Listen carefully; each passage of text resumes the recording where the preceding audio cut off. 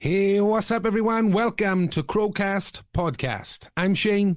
Hey, I'm Ronnie. And these are the audio versions of the interviews we've had with our special guests on Crowcast. This episode is with Ollie Brown. Oh, man, I really enjoyed that. Followed Ollie for years, especially with Raven. Such a great conversation that was, dude. Yeah, man. A really, really humble, nice guy, considering what he's done since a teenager, 16. Won't say too much, got to listen to the podcast, but where he's been, who he's gigged with, the career he had at a very young age, and he seems to have got his head screwed on. He knows the music industry and some wicked stories, and I wish him nothing but love and success with his new project, because he deserves it, man. Completely concur with everything you just said. Quick one for the listeners. We are back now. This is the Crowcast Podcast. It has been a while. It's been a couple of months, Shane. We did say during this episode, because we did come back via YouTube last week, because obviously I think we left you all, which our last interview, would that have been with Emma Scott, possibly? Not sure now. That's probably one for somebody to get back to us on. Yeah. But we were meant to have, I remember, Pete Bailey lined up, and obviously we had a couple of months off. We've been recording album 3.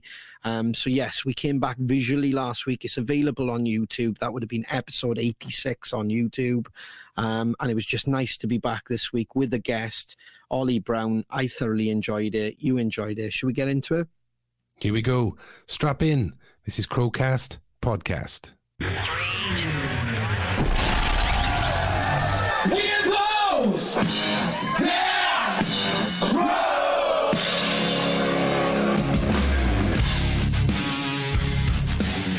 Should we possibly have our first guest back? Let's do it for season 2. Ladies and gentlemen, please welcome the super talented Mr. Ollie Brown.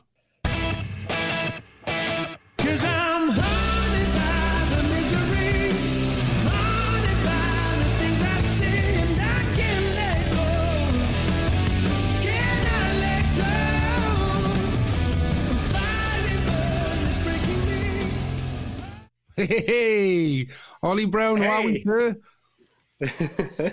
How's it going? Very good, thank you, bud. How are you?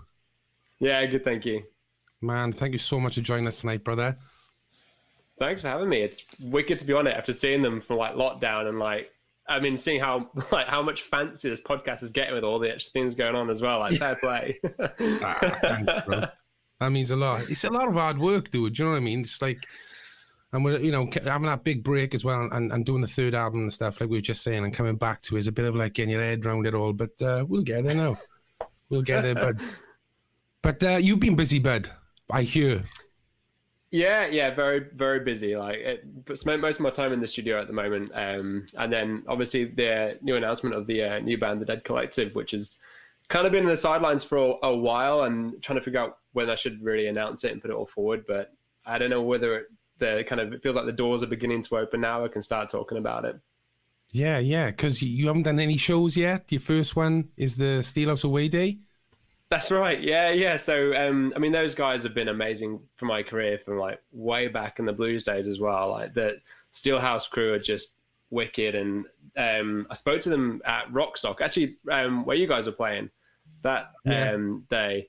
They came through because I was selling jewelry at that point. I was doing something else then, and they came over and they had a few of the tracks, and so they wanted to put me on the festival. And they were one of the first few ears to hear it, and they were just so kind. So it's wicked to be doing the first actual outing of the Dead Collective, the band show, on April the 8th with them. It's going to be awesome. Amazing, bud. So when was the last show you did, live, whether it be with Rage Media? Yeah, poetically, it was Steelhouse last year. Yeah. With Raven Eye, Yeah, I was gutted about that all, because we were driving up to Bradford at the time, That's Shane. Because I can't remember why. There was it was that weird time of COVID where sometimes you didn't know if a gig was going to be on last minute. Because we were driving to Bradford, it was the night train and it sold out. But yet again, things were still unsure of if somebody tested positive, especially at the venue, etc. The gig could have been off. So we were kind of thinking we'd swing back around and catch you guys. on the Friday if that was the case. But yeah, it was just gutting because it was a clash because we were hoping to see yourselves, and I think Phil headlined as well, didn't he? Phil Campbell. Yes. Yeah, they killed it. How did that feel, man? Because obviously so long out of the game due to COVID, etc. That would have been awful. Like. I think I realized how unfit I became in COVID when I'm like trying to sing and I'm like, I'm out of breath right now. Couldn't believe it. Yeah, I feel your pain, man. It was tough. Yeah. Yeah, like, I mean, wicked. Like, I love being on stage is my home, really. I feel like, I don't know, I feel like that's where I belong. But like, in terms of fitness, like, there's one point where I'm like jumping off a kit and I'm like, holding my breath. I'm like, I can't sing this. Like, I'll just kind of play this off like I'm just being casual. Like, oh, I'll sing this one lower than I usually sing it because I'm meaning to. But I was struggling like halfway through that gig. I'm like, I need to stand still for a minute and like breathe in. Yeah. No, that's happened to us 2 weeks ago when we hadn't done a few shows, and we were in the tram shed, and I'm sure I stopped the show and said, "Are these songs quicker?" Because it just I felt so out of breath. But it's match fitness, isn't it? You know. Yeah. You realize how fit and how on point you are when you're actually regularly touring, and you just everything feels a breeze. You're like, oh yeah, I can do this, and then you take. I mean, it's like an obscene amount of time off the road, isn't it, for all of us? And you go back to it, and you're like, oh, actually, I should give myself more credit. I was in good shape then. Yeah, yeah. So, Bud, let's go back to the start then. So, like, when was the first time you picked up the guitar and stuff? What was the first band you saw and thought, I want to do that? It was, I think it was a Hendrix, actually. It was like an Audi advert when they had like, I can't remember the Hendrix song now, and it came on, and I was like, okay, I really want to pick up guitar and learn it, because my dad played it, always. And buy an Audi at the same time. One was more expensive than the other. Yeah. But so it was that, and I just picked it up, and I just fell in love with it. I think it was one of those things that I really connected with. I didn't really connect much at school. I think at that point in time, I was still kind of figuring out, like, I really wanted to be good at drawing, but I'm absolutely shit. I just am awful at it for the most part. So like, I was trying to figure out other ways of, creating art, and then guitar kind of fell in my lap, and I don't know, it all kind of made sense to me. So how old are we talking here? 12. 12. Yeah. Wow, man. So did you have lessons, or was it just a case of picking it up and instantly got it, or? Yeah, I had lessons for a period of time, and then I kind of just started using Logic Pro to take all the guitar solos that I loved, and I would just stretch them all out and slow them all down and try and learn them note for note, so I could just teach myself more than, because I think I got impatient with waiting every week, because I'd learn it and I'm like, okay, I kind of want to do something else. And then I kind of started taking it onto my own and just learning for myself and just digging in deeper with learning all my favorite guitarists, really. Awesome. What was your first guitar, bro? It was a Yamaha Pacifica in glittery silver. Nice. Yeah. Fancy always. So was it more guitarists you kind of resonated with, or was it bands as well? Like for us, it was the Seattle scene that was kind of like that was the one that made us want to get into a band, like, So, or was it for you just guitars and you just went deep into that, or? At that point, yeah, it was just guitarists. Like I really fell in love with Hendrix and got obsessed with him. I get very obsessive over things and it's intense at that time. So I'll just focus on everything Hendrix. And then I went to Stevie Ray Vaughan. And I think really the first band that made me fall in love with rock big time was Audioslave. And like hearing Chris Cornell sing Cochise the first time. And I was like, what's happening to my ears? Oh, yes. And that's when I started digging more into the grunge scene, and specifically more so Soundgarden and Super Unknown is just, like, there's another world for me. That record is just the holy grail of music for me. So Chris Cornell kind of opened up that door for me to really start enjoying rock more. But at that point when I was learning, I wasn't into singing or anything. I didn't want to sing. So I just wanted to learn guitar solos and just play solos all day. Yeah. So what was it then, kind of like getting into bands when you were in, how old were you when you got in your first band? Sorry. Probably 16 I did like a school band, but yeah. At that point I was kind of, I don't know, at that point I was playing blues a lot more, so not many people were into blues around my age. So I got really lucky with an American band called Blind Dog Smoking, and they actually when I was 16, I got to tour with them for 2 months in America, doing like proper dirty blues bars, really rough places, and in a rickety bus that it should not have been on the road. And they kind of taught me everything, and it was humbling and incredible. And they're the ones that kind of helped me like be more of a performer than a soloist. And they taught me a lot about the live side of music, and, you know, we're sleeping in people's floors and roughing it in a really fun way. And at 16, I'm like, this is all just amazing. Wow. So did you go out there by yourself with them? Yeah, I did. My parents knew them. Like, the guy taught to my dad a lot throughout a year, kind of updating him my progress as a guitarist.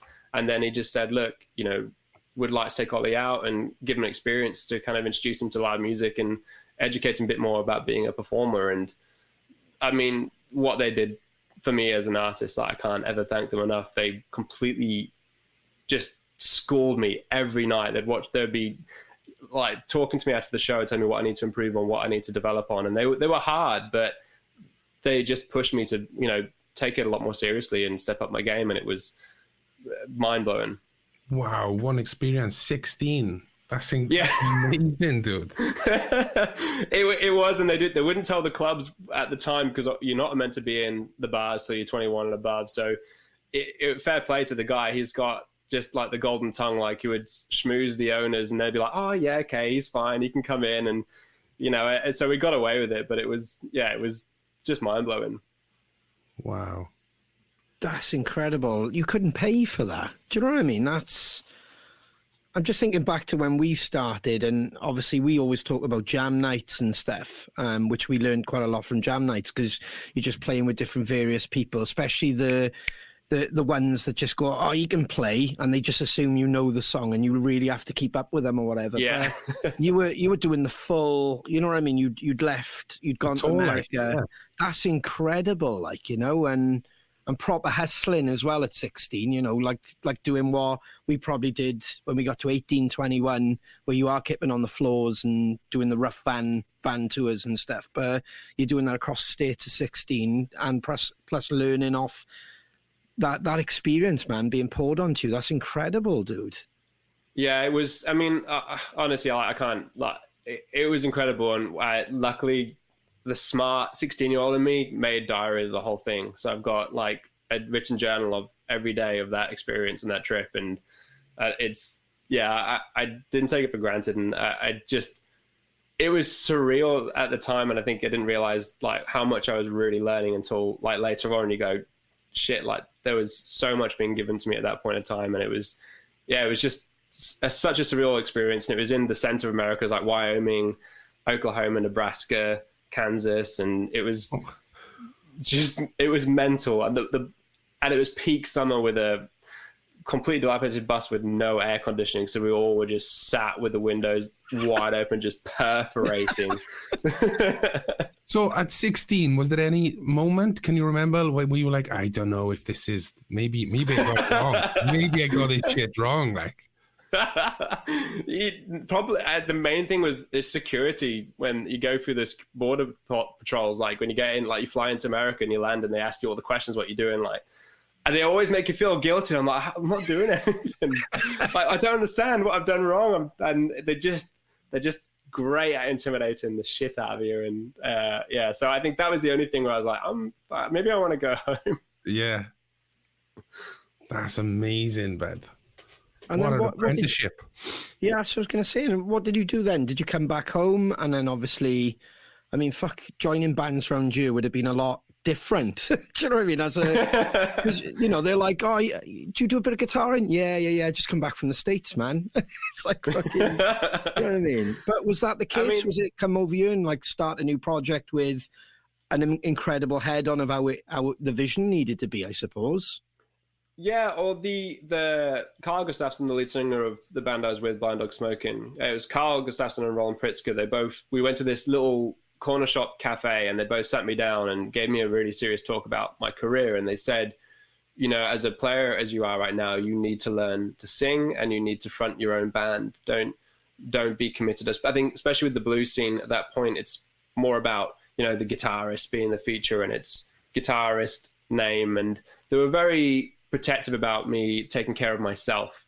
So it was a really intense conversations, but they gave me an experience to go to a recording studio and put a couple of songs down and said, right, you have to write 2 songs. We're not going to help you. You have to sing them, and then you can take this home. And I think they kind of planted the seed for me to want to find my own band. So at that point, actually, same thing. Like I went to jam nights and found players that I could, work with, and that I had, that had a good sound. And I found 2 players that were killer and just said about what I'm starting to do. And my dad was super hungry about booking gigs. So he had me out as much as possible, trying to travel as much of the UK to, book gigs. And, I was incredibly lucky with that, to get the support from him to just put me in front of as many people as possible. Yes, it sounds it, man. I think that's important, especially if you get the support from the family, rather than people kind of trying to sway you off that path, which we've seen all our lives, So, sorry, Shane, go on, buddy. No, I was just saying, so in 2008, how old were you at 2008? I read that in 2008, you were signed to the German blues label. Yeah, probably about 18, 17, I'm trying to think now. So how did that? Makes you feel old. Shit, I'm way a lot older than you, so that makes us feel fucking excellent. A record deal at 18? What the? It was with a record label called Roof Records. The same thing. My dad really kind of he was really hungry about keeping my name present towards people, so he would give them updates. And then Thomas Roof was kind of said, like, he wanted to see me having a lot of gigs. So the main thing is my dad booked as many gigs as possible. So it's like, right, we're super busy. And then Thomas Roof came down to see a show and sort of check out the band, just to see if it was worth investing in and worth putting his time into. And so I had, on that gig, it was at it's like a place called the Blueberry in Norwich. And he came down with a guitarist called Ainsley Lister, and they both sat down and made notes about the songs I wrote and if they thought it was worth putting time into.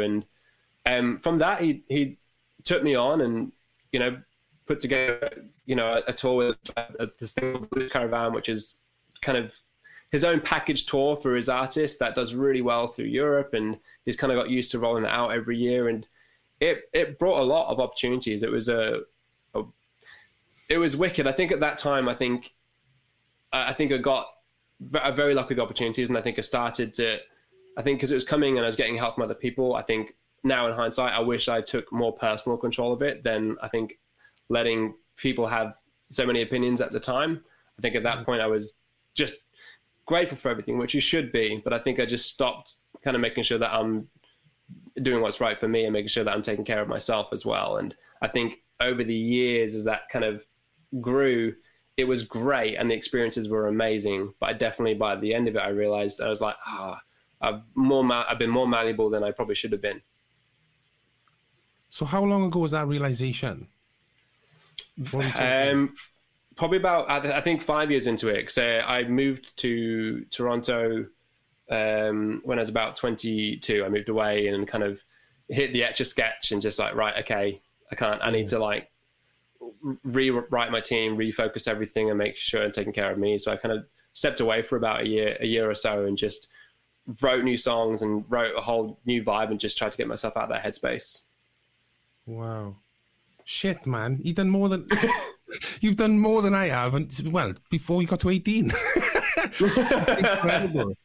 That's amazing. No, but it's going away on tour at a young age and realizing that's what you want to do, and then you're still growing up, aren't you? You're trying to take in everything you're experiencing. Is it right? And that sounds like a really full life already, dude. And you've still got so much to fucking offer and give. And because I we can talk about Raven Eye, but I mean, we're really lucky, and perhaps I'm jumping again here, but you sent us here the new album. Man, I'm saying it right now, hands up, it is killer. It is absolutely sensational, bro.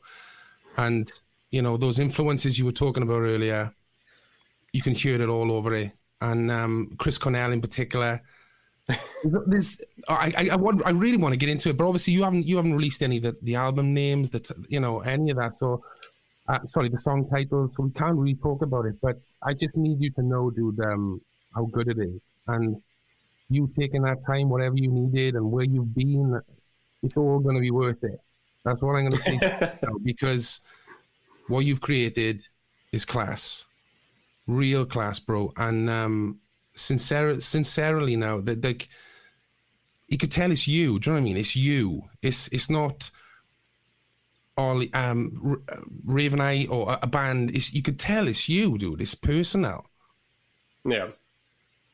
Oh, I mean, like, I can't thank you enough. Like, I mean, you guys are, I said, like, some of the first ears to actually hear the whole record. Yeah. And I think when you reached out about wanting to interview it, you have no idea how much it meant at the time when you reached out. It was a really weird day, and then he messages like, "Fuck, there's something in the universe." Sorry, I don't know if I should be really swearing too much. You're fine. Yes. I was so grateful, and then I was like, "Fuck it, I'm going to send you guys a record and just kind of give you the vibe of it." And I mean, that's really why where the band name, the Dead Collective, came from as well. Like, it's a really personal record. It does feel a bit more of a personal journal over the last few years, and it was never meant to be a record like this anyway. It was meant to be an interim before the Raven Eye album. But as things get pushed back, and I think obviously when lockdown happened, that stopped all our touring as well. I was like, well, I'm going to put more time into it. And it just started coming together and shaping a completely different record. And my friend Wayne Proctor, him and I pretty much worked exclusively on this album and just together. And he's been a big part of pushing me to get this record out and getting kind of the lyrics out. So it's lyrically is a really personal record. It does feel a bit exposing in a way, but I was like, oh, fuck it, I'm going to embrace it. And it's something that I'm excited about, because it does feel very, personal. And I didn't want it to be Ollie Brown. I couldn't have it just have my name, because I don't want it to be confused with, bluesy funk songs. And not that I have anything against them, but it's a completely different product and entity. Yeah, no, I get that, wise move. But the personal side of things, the songs are brilliant. The personal, you could just tell it's come from a deep place. And I'm hearing you, dude, in a different way. Like, honestly, I am, like, and I don't know whether it's because, you know what it's like, bud, right? We've been lucky now. We've done our third album with this band. We've done albums before the Crows and stuff. So when you create music, sometimes it's quite hard to be a listener and just a listener. You are listening because you know the game, you know the process, you know what it takes. So sometimes it's quite difficult to just sit back and listen to a song for what it is. But there's a couple of tracks, and I'm really itching to tell you which ones. Or perhaps I'll tell you off air. We can't mention what songs, but there's a couple on there, bud, that are really like hit me there, because it resonates from like when we did Point of No Return on the place I was in and Point of No Return and stuff. So, but that really came to the forefront. Really came to the forefront. I mean, I'm not private about it. Like, I'm happy to. I know obviously the song names mean nothing for anyone else. That's the only thing, isn't it? They're like, what does that mean? But I appreciate it is like, and one of the songs in particular is from way back when. But yeah, I'm excited about it. And Haunted, the track that I do offer a teaser on, was really the pinnacle track for me. That was, I was trying to figure out the release plan and figure out, at this point, we're trying to find the right kind of team behind it, really. So that's what I'm just discussing with right now and figuring out the right direction for it, because it's that I would like to be the leading track, because that's what really sparked off the whole thing and made me realize that I want to commit more into this band and give it a lot more. So what that was the first song you wrote? No, it was they've all come at like different timelines, but that was the first song that made me realize that it's more than just a side project. This is a full-time thing. Sure. Yeah, because you put a snippet up. It would have been during COVID at some point, where I think you were recording Haunted. I could just hear, Shane will tell you, I love melody lines and stuff, and I just knew on that snippet, and I'll find it on your socials and screenshot it to you, but you only put up a little clip of like, I'm in the studio, or this is coming, and I kind of thought it was to do with Raven Eye, if I'm honest, and I was just like, fuck, that sounds huge, like movie soundtrack vibe. And I could just hear the melodies in it, like, you know. So now we're lucky enough, like you put the teaser up for everybody who's watching this. So they've got like a fuller version of the melody, and we've had the full, you know, behind the scenes look at it. It's incredible. And anybody watching this, anybody listening to it at a later date, it's definitely worth getting behind, like, you know. So I genuinely, I think you've got to get the right team, like you said, get everybody in place, get it all right, because it's worth it, dude. Same as what Shane said. I think you've got a banger. It's killer, like, you know. So I'm a fan of it, definitely. It's been really fun to do. Like, it's been completely unexpected, but I think it felt natural at the time just to keep writing it. And like I said, my friend Wayne, I think if it wasn't for his support, I wouldn't have followed through with it all. But he was kind of really helped me out of a space and just said, like, you know, get this out, like, keep pushing it. And you know, he worked, you know, my ass off, I think, when I was a bit more stubborn about it. And, you know, we've also worked with a string player to do it. We've got a full string version of this song, Haunted, as well. But it's all like, it's frustrating for me because I'm just ready to put it out. But obviously there's no, without a proper plan for it and without a tour, it's such a risky territory to start putting stuff out, because you feel like the music's already burnt out before you've had a chance to tour it, as, you know, you know, you guys know. Yeah. I love it, honestly. I just, maybe you should come back when he comes out then, so I can really get into depth with you and talk to you about it. I'd love to. I just want to plow into 3 songs on the record straight away, like. But yeah, we'll do it again. But be super proud of it, bro. Get it out as soon as possible. But as you said, it's got to be right, because Ronnie said, it deserves it, bro. But like the recording process of this, though, bud, is completely different to Raven Eye, like what you've done in the past, and. Yeah, so well, this one is produced and mixed by myself and my friend Wayne as well. Like, we recorded it at a place called Superfly Studios up in Ollerton, right. And it's a wicked space. It's like a small, like, wooden room with brick walls, and then he's just got the most ridiculous gear in his studio. And at that point, when I was finishing off the record, I was living with Wayne, and kind of just. That's where you know, he was kindly enough to give me a house and a place to stay. So I stayed with him for the period of time. And we're like, right, we've got this studio. Let's get this done. So it was all very separate. Like, my demos, I go into full detail. I can't really just record into a studio without going into like full on production. I love having the whole vision now. So what ends up being in the demo ends up being, you know, 50% of the song, like all the weird sounds you get carried away. And when you're a bit, you know, got that like kind of weirdness in your head, you're like, I need to record some more stuff. Yeah. But so it was all in there, and we had a couple of bass players. One of the songs, the leading track is me on bass as well, because it ended up being an SG with an octave down instead of a real bass guitar, because nothing really worked. Like, the bass didn't work, and it was this demo sound that we're like, it's too good to not have. But it was fun. Usually I'd work with a producer that's separate, because I like the idea of someone else having a better grasp of music without being objective about, like, you know, personal about it. They've got better objectivity, and I totally appreciate that. But I think at this point in time, because it was so personal, and because I spent a lot of time producing other people and mixing other people, I wanted to do this one very, very differently. And I know my friend Wayne Proctor, like, I know he knows me, and I feel very safe and comfortable in that environment, that, you know, we're on the same wavelength when we're being creative, that I can go, right, I'm thinking this, and we can kind of craft it together. So it was a really easy approach, because there isn't the pressure of another producer that you just don't know, and you kind of working the relationship out. It's very honest, and just meant that the music is always being served rather than anyone's personal opinions. It's the most important thing, I think, when you're writing a song and recording it. Yeah. 100%. So is it just guitar? I'm going to go back and listen to that track now and listen out for that SG bass. But is it just guitars you played on it, bud? Or?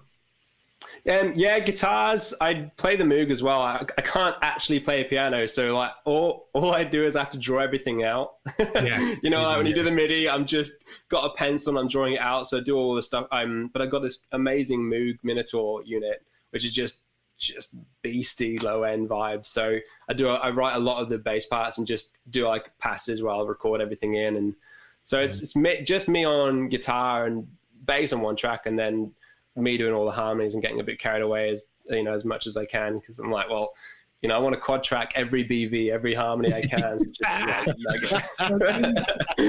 That's me. That's exactly me. There was a unit up in Rockfield.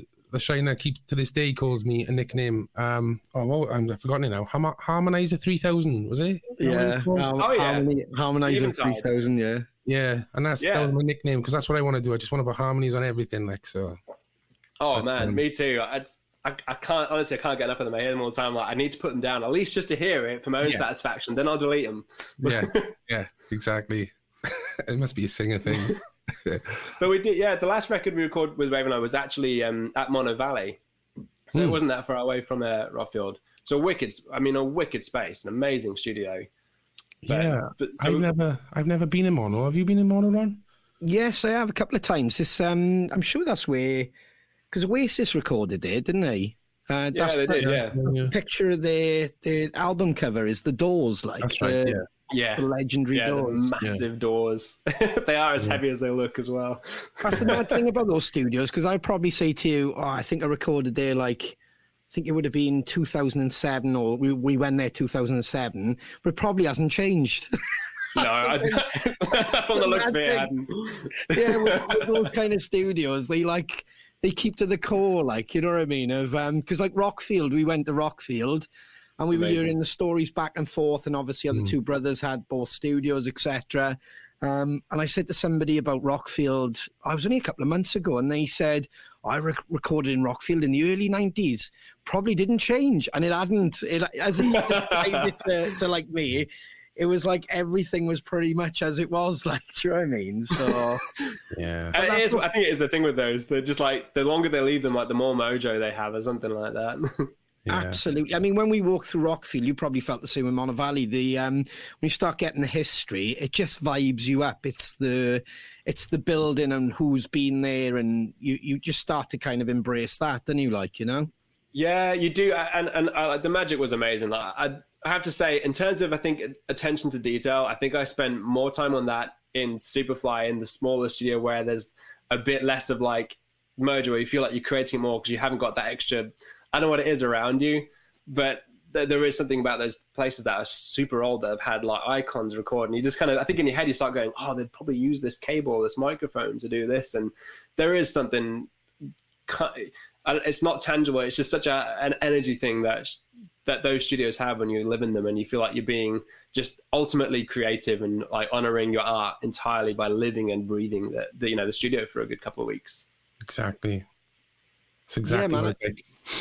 Yeah, yet again, I remember on the socials, because you were recording Animals, yes. which I know is still available at the moment on Spotify, etc. So that was the vibe. The whole record was recorded at Mono Valley, was it?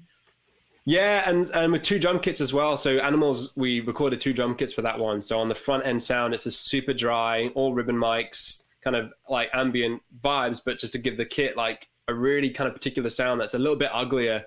So we have this real tight, kind of almost like Songs to the Deaf kind of vibe. You know, imagine the cymbals are all off. And then the full-on rock kit is what takes on like the verses and the choruses. I think it was something that I really wanted to dig in more with by having like the 2 kits, having something really dry and having something really rock, so we can play around with it. Because you don't have to worry about recreating this stuff live. So I love the idea that, you know, we offer as many different kind of soundscapes and sonic interest throughout a record to really kind of keep you engaged without sounding like you're kind of throwing everyone around. Like, you know, you got the heads in a bag and you're swinging them around, but like, it's fun. That was something that I really loved about Mono Valley, was having those 2 spaces to go, should we just try the other kit and do that verse on, you know, the other kit, and working it all out. I mean, mixing it was a pain in the ass. Yeah. Like, at that point, I was like, we shouldn't have done 2 kits, because mixing it was a real ball ache. Yeah, that would be my next question, yeah. What inspired you to do that? Because I've never heard of that before, unless somebody is kind of a well-known trick, or... Yeah, you know, I think it was, there's 2 different sounds. There's a band that we were really falling in love with at the time. There's a band called Death From Above, and they had a record called Outrages Now that came out. Yeah. It's one of my favorite sounding rock records, like modern rock records. Eric Valentine produced it and mixed it, and it's just incredible. And they had that real dry wooden drum kit sound, but it's you find out they actually recorded it where Songs to the Deaf was recorded. and they did the same trick, no cymbals on the drums, and you're like, oh, okay, this is why I'm falling in love with this drum sound, because it's pretty much the same approach. And I think that's why really we wanted to do the super dry drum kit, the separate kind of sound, to kind of honor that, but also just to kind of just because like we wanted to have that but not be too dominated by it and too kind of under the thumb of it, because it can be limiting in terms of a mix point of view. I think we wanted to offer a bit more of the full-on, you know, rock drums, every mic everywhere, on every skin, upside down and behind your heads. And, you know, I think that's what we really wanted to have available too as well. So I think when that space, and because there's like that Neve desk has like a million channels, we could use every microphone at that time. And our engineer, Warren Riker, he's really good at using as many channels as possible in every different mic position, and somehow still magically get everything perfectly in phase. And we just explored with it. And I think the input to that record for us wanting to take our own approach of still wanting the big, you know, full on rock vibe that's a bit more open and, you know, bigger room sounding than too claustrophobic. Because I think sometimes the dry drum kit sounds, as great as they are, they can feel a little bit claustrophobic sometimes, and you miss that air and the weight of the drums really exploding. Yeah, we learned that off the first record. There was a drummer who kind of produced us or produced some of the songs, and he taught us, didn't he, Shane, in Rockfield? He opened the door like 3/4 of the way, had microphones in the corridor.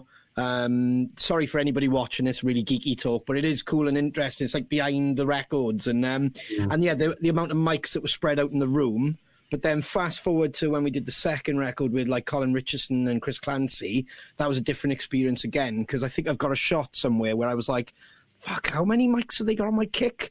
Because it was like, you could just see like them embedded inside in like a spider web. There was another one like 3 foot off. It was just incredible. Like you said, just that eye for attention of, we're going to put mics everywhere, right under the cymbals, absolutely everywhere. And it did create that, you know, that I think it gives you so many options for a mix as well, because it means that, you know, when you're doing verses, like you don't want the full sound, and like having those different options to really create different soundscapes between songs. I think I really like rock when it doesn't feel too squashed. I think, you know, I like it when there's a room for things to move a lot more, and having those options. It's sometimes you end up deleting a load of them. You're like, you know, it looks cool for the photos, but you know, maybe I don't need those mics. But it's so nice to offer those and doing fucked up shit with some of the mics, so you've got a real cool ambient soundscape for certain sections, and it gives you more to play with. The more mics, the better for me. I like the idea that, you know,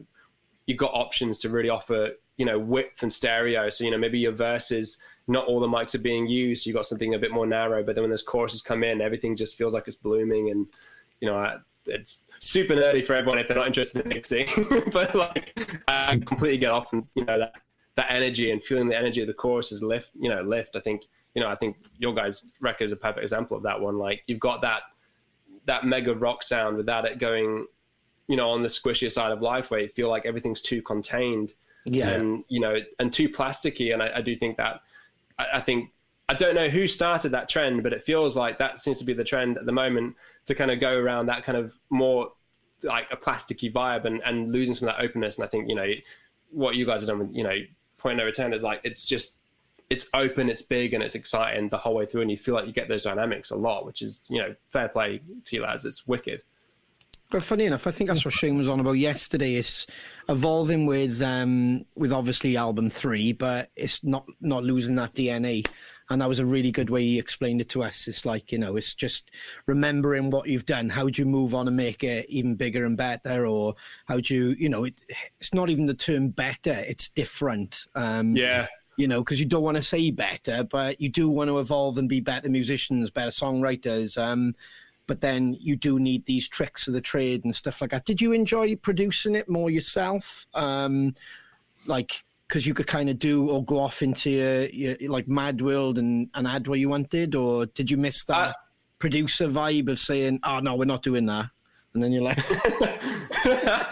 I love it. I love getting inside music, and I think there's so much, like, especially when you start breaking down, like when you hear like the the big bands, I mean, like Super Unknown for me is my holy grail of like attention to detail. If you break down every song and listen to the detail, there's a reason those albums are as iconic as they are. And it's not from just putting a band in a room, hitting record. I mean, you know, some bands do it. Rage Against the Machine and managed to just nail that band in a room, hit record, and it's perfect.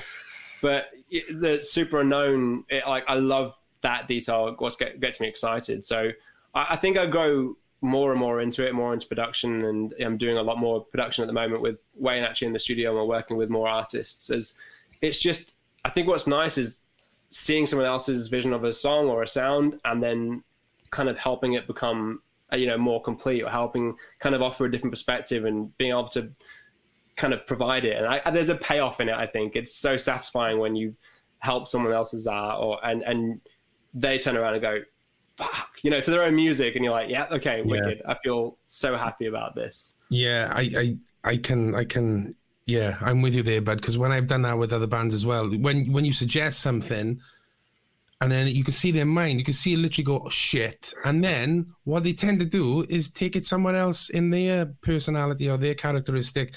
And then you're chuffed as hell. Do you know what I mean? But that you've got to plant the seed first in order for them to get there. And then that door opens. And I love that shit. That's what creative is all about. And I'd imagine, you know, I would rather be in a studio for a month and for 3 weeks mess around with creating effects or sounds and stuff, and then just nail it in a week. Do you know what I mean? Rather than having 4 weeks just doing the same stuff and not really being creative. You're supposed to stop, have a listen. Can we make that better? Oh, what about this? And then, like you said, it could be absolute garbage, but you got to go there to go through the shit to get to the good stuff. That's what happened with the Dead Collective music. It was originally it was finished like towards the end of like halfway through the last year, and I settled with it, had to listen to it. I was like, okay, yeah, this feels complete. And then I was like, we sat down again because we had time, obviously having the studio, and we're like, hold on, no, this is missing so much. And went in and booked like, you know, it was probably another week and a half or two just on overdubs, just soundscapes, atmospheres, you know, screaming into a mic or hitting shit and just trying to like, I feel like, you know, is there enough melody in the section, or does there need to be sustain or new elements so that you feel like each section progresses in, you know, in some kind of way, or, you know, offer something new that, you know, gets you excited as well as hopefully gets other people excited. Yeah. Yeah, I love that. Yeah, I agree with what Shane just said as well, because when we were doing the latest record, we did like a pre-production in a studio called Giant Wafer. We just got away as a band and just spent like a week there. But it was just great, man, of like having the studio to yourself, having way too much gear and no idea for someone like me, and like laughing at the desk at like 1, 2 in the morning because you're going, can we try this idea? And we had the attitude, didn't we, Shay? We were just like, fuck, I just try everything.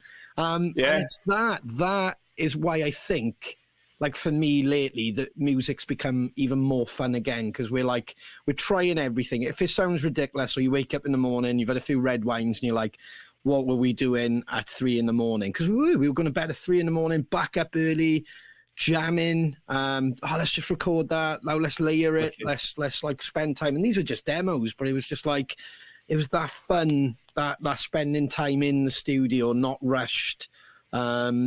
And then that's why I agree with Shane. I think like that's missed these days, where bands used to spend a lot more time in a studio. That's where the real songs came from, like, you know, because you might have been hungover and somebody's kind of writing a sad song because they're feeling kind of worse for wear, you know, but that's the shit that counts, like, you know. So when now it's kind of that in and out, you know, attitude, isn't it? Like, you know, you've got 3 weeks to record a record. That's got to be out next week. And another point, like being the producer of your own stuff, sometimes perhaps I'm saying the wrong thing here, but sometimes you with producers who've got that mentality too. You know, they're waiting for the next band to come in. Here's your slot. I ain't got time for you to fuck about. Get in. Or they want the paycheck. Yeah. So, you know, not having a producer sometimes, don't get me wrong, producers are worth the weight in gold, the good ones, right? Because they'll make your music, fucking do that. But sometimes they do stop the process that you organically need sometimes, you know. It may not be gold every time you open your mouth or play on the guitar. Yeah. You got to go through those stages to get to it. So yeah, man. And it's a balance of them, because producers can either become it can almost turn into a dictatorship if they're just telling you what to do and not letting you. And I think you mentioned it earlier, where it's like you want to plant the seed of an idea, but encourage them to take it to their own. Exactly. But if you're just saying no, play this, you're not producing anymore. You're just dictating, and you're not actually you're not representing the artist, or letting them represent themselves. And it's huge. And you're totally right. Like, you want the producers that do that as an artist, and that's why some producers work with some bands and don't with others, because the relationships they build, because it's most of it, same with the band, it's down to a good relationship and good energy and chemistry. And I think it's the same goes with a producer as well. Yeah, 100%, bro. Totally. Absolutely. When you said earlier, I gotta kind of go back in the conversation. You spent time in Canada, you came home, did the jam nights and stuff. When did Raven Eye start? Because, like, I'm being honest, I heard of you guys, I think, on your run of Nova. Oh, yeah. And I came to watch you down in Cardiff. You were playing the Globe, and then I started looking into you more. And then it was like, sorry to interrupt there. I remember that night vividly, because Ronnie rang me straight after that show. He's like, dude, there's a singer-guitarist on the shoulders of a bass player in the fucking crowd. Honestly, I remember that phone call vividly. He's like, dude, they're fucking brilliant. Yeah. So that's when you.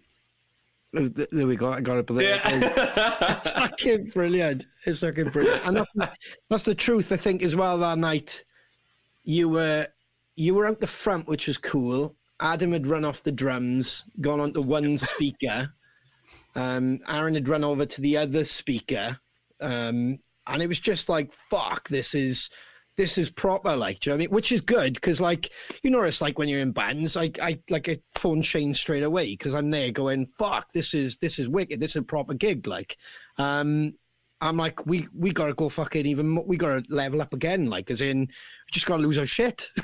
It was great, dude. And the sound as well. I said to Shane, we were talking about it earlier, for a 3-piece band, you fill the stage with your sound, which that impressed me. Because I've said it about certain 3-piece bands, if they can really fill that stage where it doesn't go to the guitarist, and this vibe now, because, like, knowing your pedigree, it'd be so easy for you to go into your lead guitar in, and then that goes very thin. And then you hear the bass just kind of plodding in the background, the drums become a bit more prominent, and it just all goes to that lead riff. But with you guys, what I loved was you would do that, you would do like your licks and stuff, but then you filled it with the bass, which sounded like a guitar as well, which obviously I found out the trick afterwards, because I had to ask every fucker. I was like, how have they done that? And I think I spoke to Adam afterwards. I was like, you sound like a 4-piece band, but there's 3 of you. My ears... It was wizardry, like, do you know what I mean? I was like, that's wicked. And then he was explaining, like, how you set the amps up and how you got your sound, which is, yet again, it's the knowledge, because that's a good band who, you work on your sound. Shane said it for years, how can we make that sound bigger? All right, we've got a 3rd guitar maybe, but then how can we make that rise, like, and I was just so impressed that evening. So I was a late follower, long rambling. No, that's pretty. Definitely sold, like, on that gig. It was like, and for me, I think I did it the best way round, bro, because I went to watch Scam, who was supporting you. Oh, yeah. And, like, discovered you guys, where I was like, fuck, this is great, crazy. And then obviously I'd went backwards and listened to your first records, Breaking Out, and then it was obviously Nova then. So I was like, this is brill, like, so how did that start with Raven Eye, dude? Sorry, I went on a ramble of love then, like, but no, I'm not going to complain to ramble of love. It's greatly appreciated. It came from, like, the kind of my anti of, like, I wanted to change everything and start. I think I started writing music, and the first song that I wrote for Raven Eye, it made me realize I should start Raven Eye, was a song called Breaking Out. And I wasn't actually going to record it. I remember I was in the studio with, at the time, I was recording a blues album, actually. And I remember saying in the studio, I was like, I don't want to record Breaking Out because the song just feels too heavy and it's going to be wrong. And they were like, just record it, get it done. And then when I got home, when I moved back to the UK, I realized that I need to dig in further with this. I think I realized that there's something I want to do now, and I was tired of being a solo artist. I really wanted to have a band of brothers. I wanted to, not feel, I guess, so isolated from, the scene. I feel like as great as it is having session players, you can, it's so different. It's so different because, understandably that, they're doing a job, and I like the idea of creating a band of brothers and doing something where it feels there's more about a brand than a person. Sure. And then that's when I started, like, dude, I spent countless nights trying to graph the tone. So I'd like have loads of diagrams of like how my pedal board setup's going to work and how the bass side is going to work. Because I wanted to make sure the bass player could run through guitar amps as well as a bass amp. So I started like making lists of pedals and trying to just figure it all out so we could have this full sound. Because like if we're going to do a rock band as a 3-piece and go this heavy, we need to be loud. Yeah.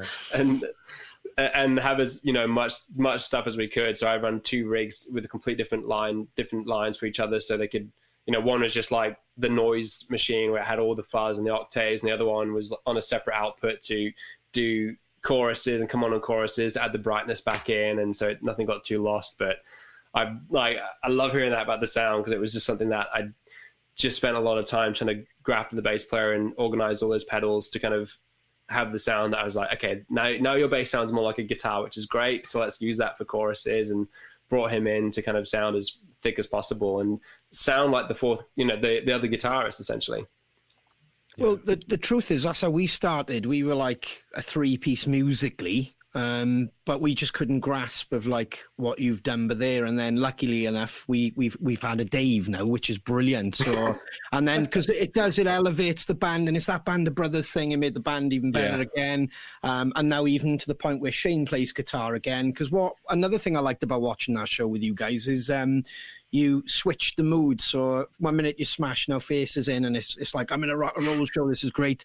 Then you would switch the acoustic, and I was like, this is wicked, because obviously this was something that we'd been working on in the background. Shane been doing piano, and then obviously the acoustic, which we play now and stuff. And there's not many bands that you see do that, and we always reference that, which actually put on a show, you know what I mean, where it's not just like an hour of face melted, or there's just the one ballad and that's all you're having. You actually go on a journey, which is really delightful, like, do you know what I mean? Especially if you're a muso as well, and you kind of like all those textures of a rock and roll show, like, so well, it makes stuff sound bigger again. It's like all the riffs get heavier if you've got light and shade with it, like, I think you need those moments in your show to really pull people back in, and especially with the lyrics that you're writing as well.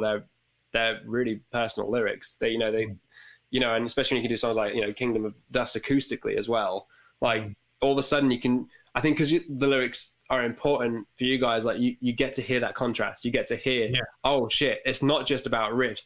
If I want to dig deep, I can go into these lyrics and I can really actually treat this a complete different show. And that's the great thing about you guys and what you do as well. Like, you've got such all the weight, but then just the dynamic. And watching you guys at Rockstock was incredibly emotional. It was wicked, because I saw you guys supporting the Wild Hearts in Sheffield as well.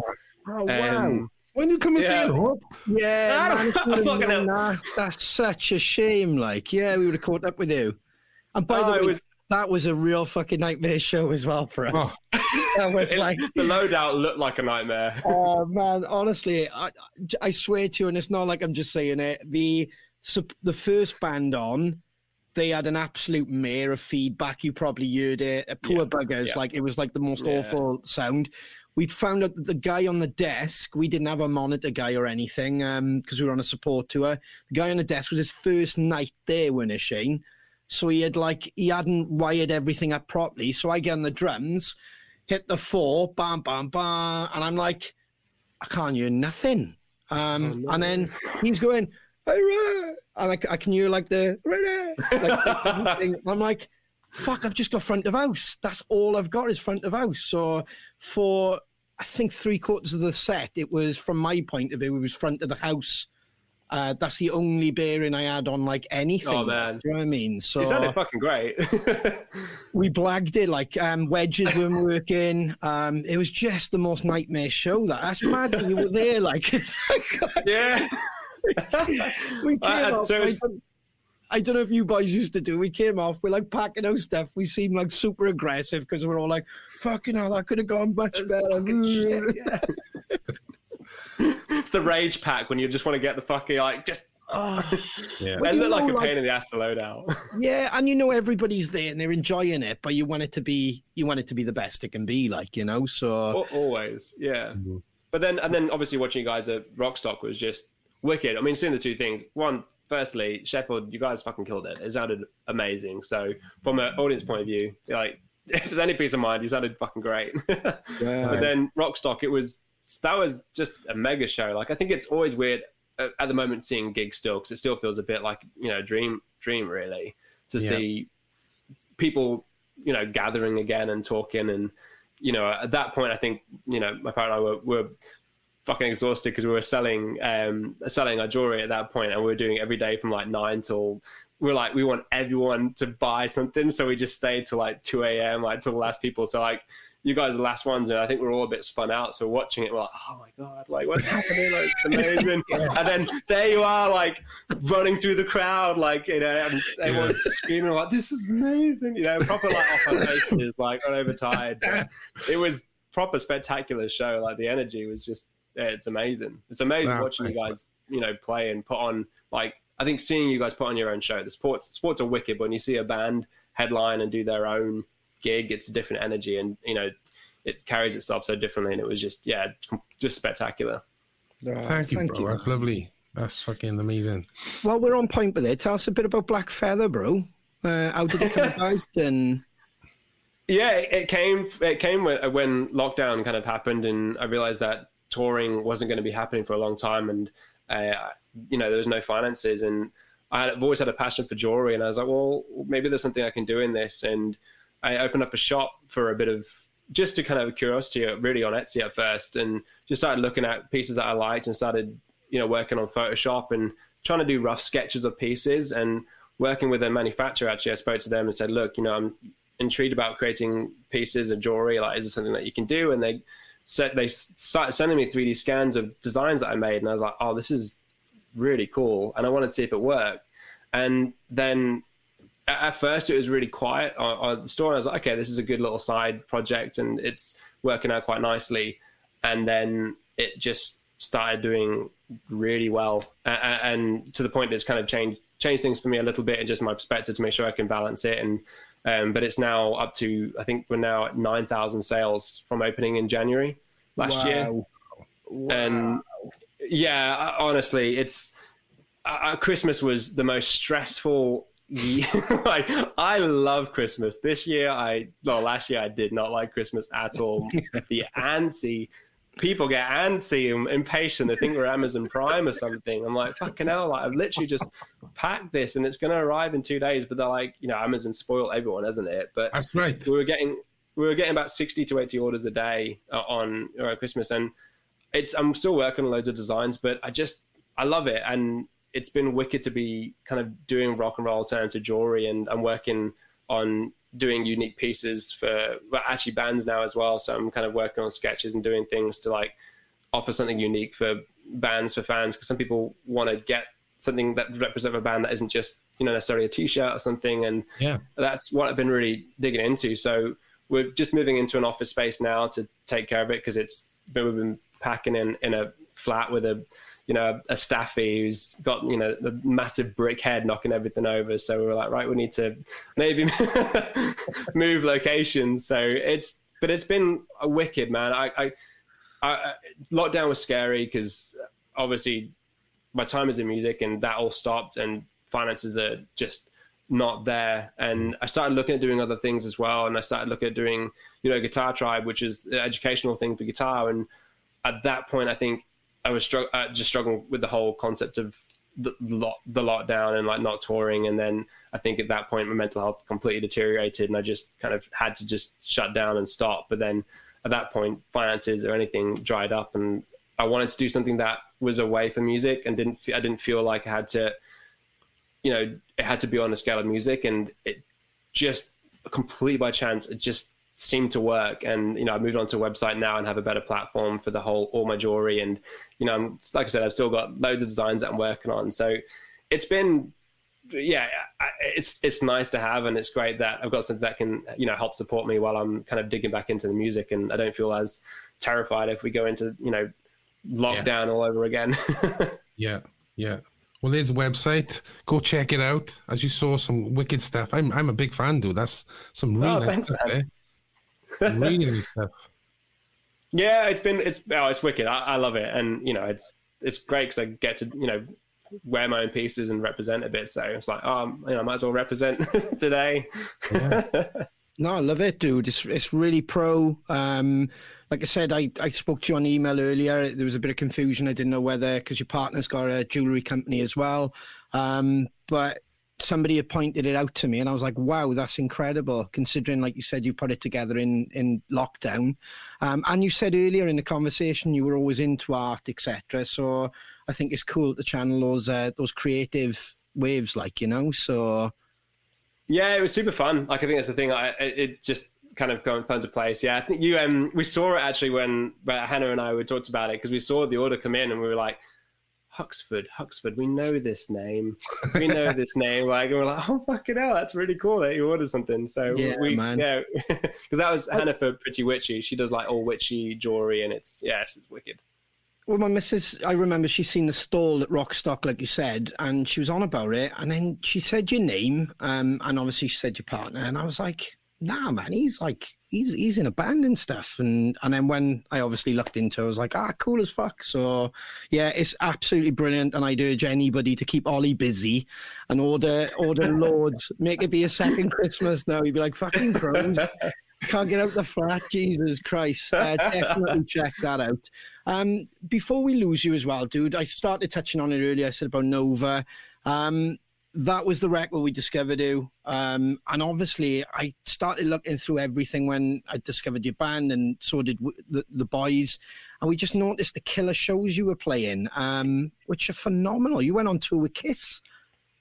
Yes. Or you did dates with Kiss, or I was like looking through, and I could see Kiss, Bush, who was a favourite of ours growing up. What was that like, man? Ridiculous. It was just surreal. Definitely a learning curve, playing in kind of rooms that big.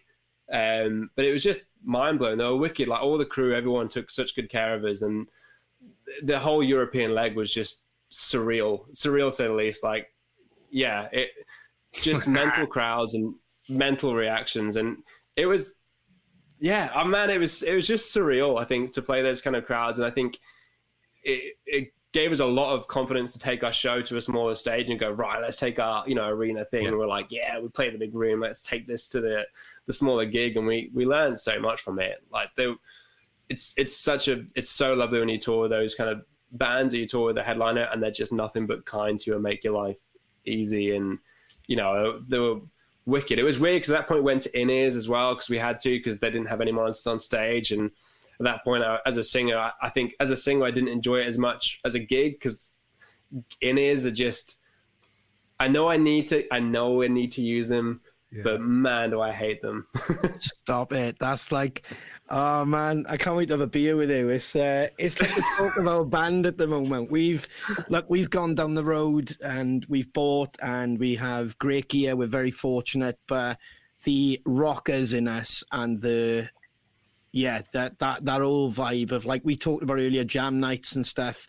Your ears there, or you're looking at someone for the nod.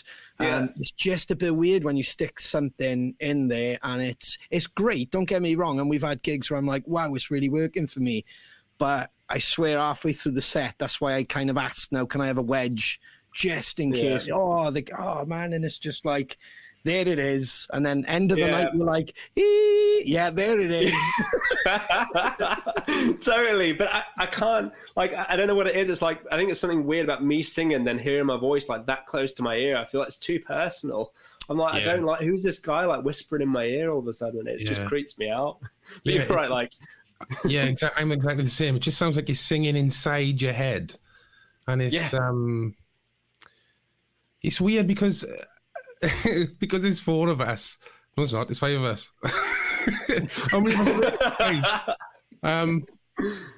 The boys have got a mic apart from Shiner, because they come in every now and again with chants and harmonies and stuff. And you can pick what you have in your ears, can't you? So obviously, you know, you get a good, decent mix, and then a lot of you, you know, as a singer. But then I didn't have the boys on a couple of runs in my ear. So Dave was talking to me on his microphone, but I can't hear him. So he's talking to the crowd and to me, and it looks like I'm just completely blanking him. but I just can't hear him. So I realized... Everyone's like, oh, he's there falling out. Oh, yeah. Well, as the band that are falling out, it was like, no. But, no. Yeah, it's strange, but we're such... Well, you've been to a show. I think all the good bands, they're just so interactive with the crowd, and that just takes it a step away from the crowd, where, if anything, I want to step into the crowd and be a part of it. So it is... Yeah. You are right. I need to learn how to do it properly, but it does take something away from a live show. There's no question. Absolutely. Yeah. And I think, well, the same, like, you don't really want to compromise the live show. No. And you want to have fun doing it. Like, it almost feels corporate. Like, when I put my ears in and I feel like that, I feel like I'm all of a sudden should be, like, suited and booted, and it doesn't feel rough and rock and roll. And that's what we are, and, you know, what we're going to be. And it's like, it's so disconnected. I know people say, put your ambient mics up and listen to them. And I'm like, yeah, it still sounds like shit. Like, doesn't make me feel any better about myself hearing some ambient mics. Or, you know, you get someone eating a packet of crisps in the backstage, if you have it, like, you know, in the back, and they're like, well, this band's a bit shit. And you're like, fucking hell, I heard that. I feel a bit shit about myself now. Oh, I haven't had that, but maybe I did. I fucking heard you. Second row back, I heard you. You know, it's just so true, man. But I think every band's dream, especially when you start using them, is like, if you could get to the budget where you got extra lorries to carry a big monitoring system round, because that's what it comes down to, unfortunately. Like, you know, so I think for us personally, it's keep with it, because obviously we got arena dates and stuff coming up and stuff. So, and then, you know, you never know, like, eventually, like, you know, it might kind of all go to monitors, and you're like, I'm sure they used to use in-ears. No. You know, like, oh, man. You know. Ollie, brother, it's been an absolute class night talking with you. Thank you so much for your time and your honesty and sharing all this stuff with us. Your new music sounds incredible. We can't wait for people to hear it. Where can we see Ollie, Ron? Let's get that poster back up. Ollie's first show. Yes, his first show. There it is. Nice. It's not long. Tell you what, if the schedule allows me, we'll be down there and we'll have a beer with you. Oh, 100%. Oh, that'd be ace. Just looking at that could work. We might come down, have a beer with you. That'd be fab, man. There we go, guys. No, I'd love that. April 8th, get your tickets. Go and see the Florence Boys and Ollie Brown and the Dead Collective. Amazing. Bro, thanks so much for joining us. Take care. We'll speak to you soon. And just keep doing what you're doing, man. Thank you so much, guys. I honestly can't thank you enough for this. It means the world, and it's really great to actually talk with you guys and hang out. Appreciate it. Let's do it in real life with a couple of them as well. Yes. Legend. Take care, Ollie. Catch you soon. Take it easy. You all. Bye. Thanks for listening to Crowcast Podcast. Don't forget, this episode is also available to watch on our YouTube channel. For up-to-date information on everything Crows, follow us on all our socials or visit our website, thosedamncrows.com. Tidy. Ta-da!